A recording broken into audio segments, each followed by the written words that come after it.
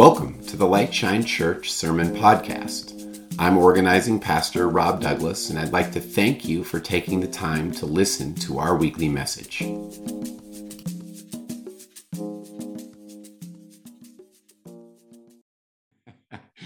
Well, this week we are still in Mark 12, 28 to 34, and specifically focusing on one word. And so I was setting out to answer a really simple question this week. And that question is, how strong am I? Well, when I was thinking about this when I was younger, I used to care a little bit about the answer to that question. Doing CrossFit for many years really put me into a world of comparing myself to other people to see how strong or how fit I was. And for a while, this was really fun. But then something happened to me. I got old. I started getting injured. I had multiple surgeries. I wasn't capable of doing what I did before. In fact, I seemed to be losing strength. Well, I'm still into fitness today, but I've had to change the way that I exercise. I use mostly kettlebells and body weight and forego all the serious CrossFit style training. And I also stopped comparing myself to others.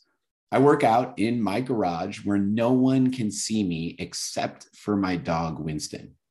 No frills, no fanfare, just some good tunes and a pair of kettlebells.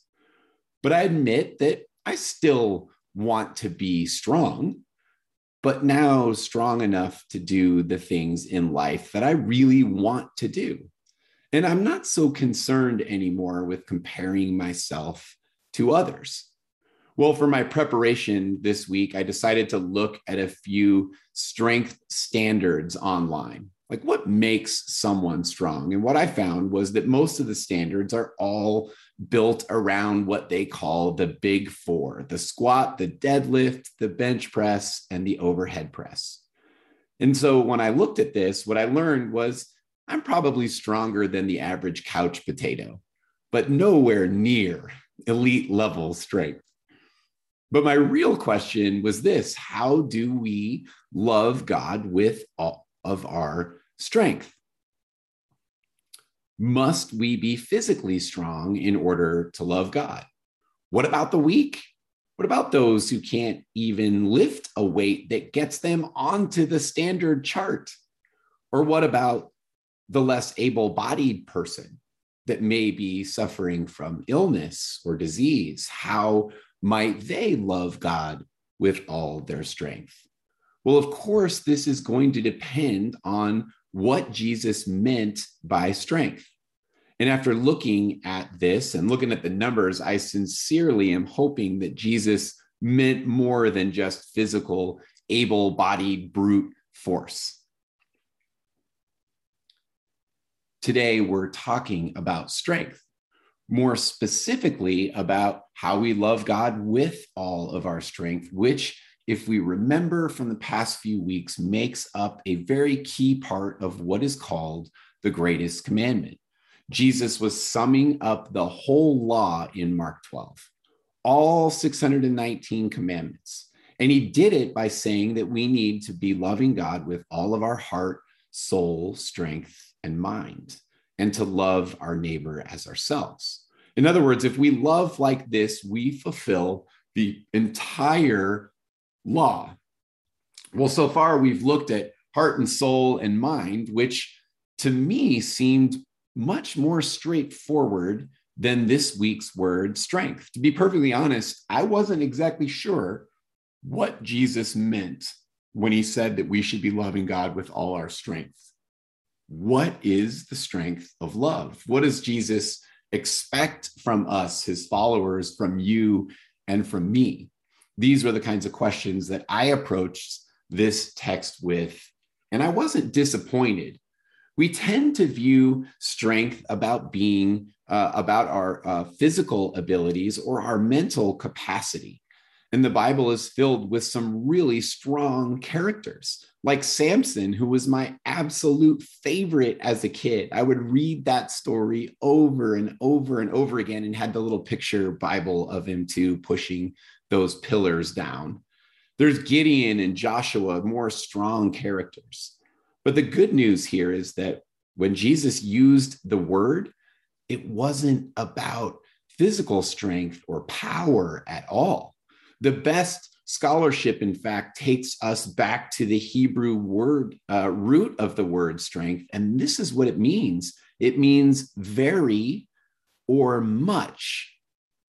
So I'm going to play with that for a few minutes and see where it leads us. If we run with this, then loving God with all your strength is loving God with all your muchness. Now, that may not be a word that we normally use, so I'm going to try to tell you what I mean by muchness and then finish with a few suggestions. Loving God with all your muchness is devoting our opportunities, our possibilities, our capacities for honoring God. Strength seems to be all about using our gifts, our talents, our time, our money, our privilege, our resources, and maybe even our influence. It's about going all out for Jesus with whatever it is that we've been given or graced by God. In John's first epistle, I wrote this text down on the screen. This is what he said. He said, "Little children, let us not love in word or speech, but in truth and in action." Well, for many good reasons, Jesus's summary greatest commandment cannot be just about physical strength. It can't be about able-bodiedness, because all of his disciples are commanded to love like this. So it has to be something more. We're all different. Some more able-bodied, some less. Some strong, some weak, but we all have been graced with good gifts, talents that are unique to each of us. So your strength is your muchness. This requires us to take a muchness inventory. The psalmist said that each of us have been fearfully and wonderfully made by God, saying that there's no one like you on the face of the earth. That is your muchness. Strength can't be about able-bodiedness, because truth be known, the strongest people that I know in the world, far stronger than the world's strongest man competitions. The strongest people I know are not necessarily the physically strongest or even the most able-bodied. Far from it. As a matter of fact, I personally find the opposite to be true. The strongest people I know are not that.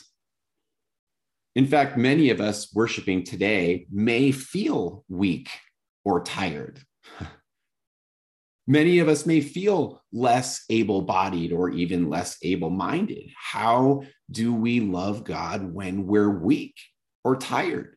How do we love God with all our strength when we're suffering from illness or chronic disease? How do we love God when we feel strong and able? You love God with all your muchness. We love God with everything we've got, with all the ways that make you you. You love God with your giftedness and serve others with all that you have been uniquely graced. You don't have to work out. You don't have to eat kale at every meal, bench press 250 pounds, or look good in spandex. That's the big lie that our culture promotes. And unfortunately, sometimes we Christians buy what culture is selling.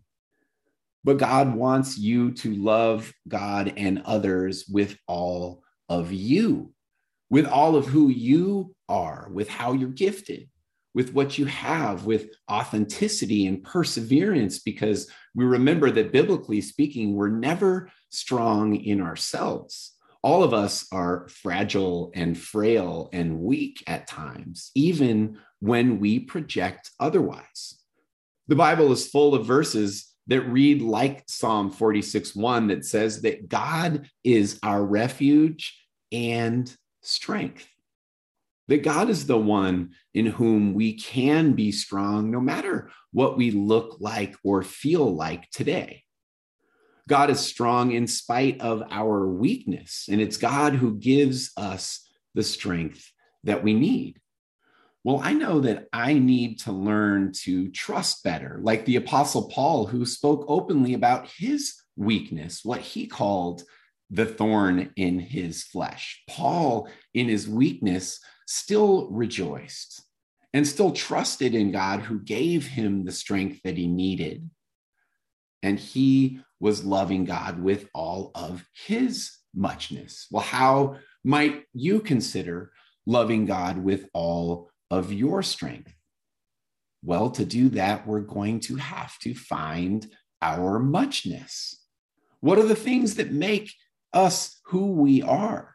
Consider making a list for yourself of what that might be. Look at this list and then ask yourself, how well am I doing at loving God and others with these things?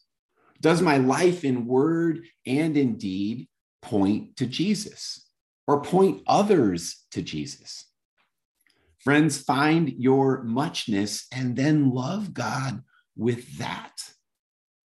I used to take high school students to West Virginia, and I'll never forget the first morning where Pastor Rustin would have all of us up way too early. Devotionals were done. We were breakfast and ready for the day ahead, but it was early. And the teenagers did not like getting up early. Frankly, neither did the adults. And here's what Pastor Rustin would do. He would stand up in front of all the kids, and he would sing the most ridiculously dumb song that I've ever heard in my life. And the song came straight out of Scripture. And the kids would have to repeat each line after him. I don't know if the Witten boys heard this, if Rustin did this when they went on this trip, but I would love to hear from him if he sang this song. He would sing this song, and the kids would have to repeat after him. So to finish today, we're going to try just the first few lines of this ridiculously silly but awesome song, because it's a great reminder. So here we go. You have to get ready for your big part. All you have to do is repeat a couple of words after me. This is what Rustin would sing in the morning, all by himself, a cappella. He would say, I can do all things through Christ. Yes, I can. And then he would continue. All right. So I'm singing it just like he sang it. That's literally what he would do. This little song was just the reminder that we all needed to face the day of challenging work that we wondered when we got up if we were even strong enough to do. And the surprise was that this silly little song worked. Somehow we found the strength that we needed to face that particular day. And then we woke up the next day, early and tired, and Pastor Rustin would get us to sing that same foolish little song again. But here's what happened on day 2. It would be sung with a little bit more energy. The kids would get into it just a little bit more. And by the end of the week, they would be belting out that song so loud that they were absolutely certain that God could hear them. We can do all things through Christ who gives us strength. Maybe if we trust a little bit more, loving God with all our strength and not letting these God muscles atrophy, It's a reliance on the giver for sure, the giver of strength. And it's also using and exercising the gifts that we've been given for extending God's kingdom outward. So, friends, go and love God with all of your unique muchness. Amen.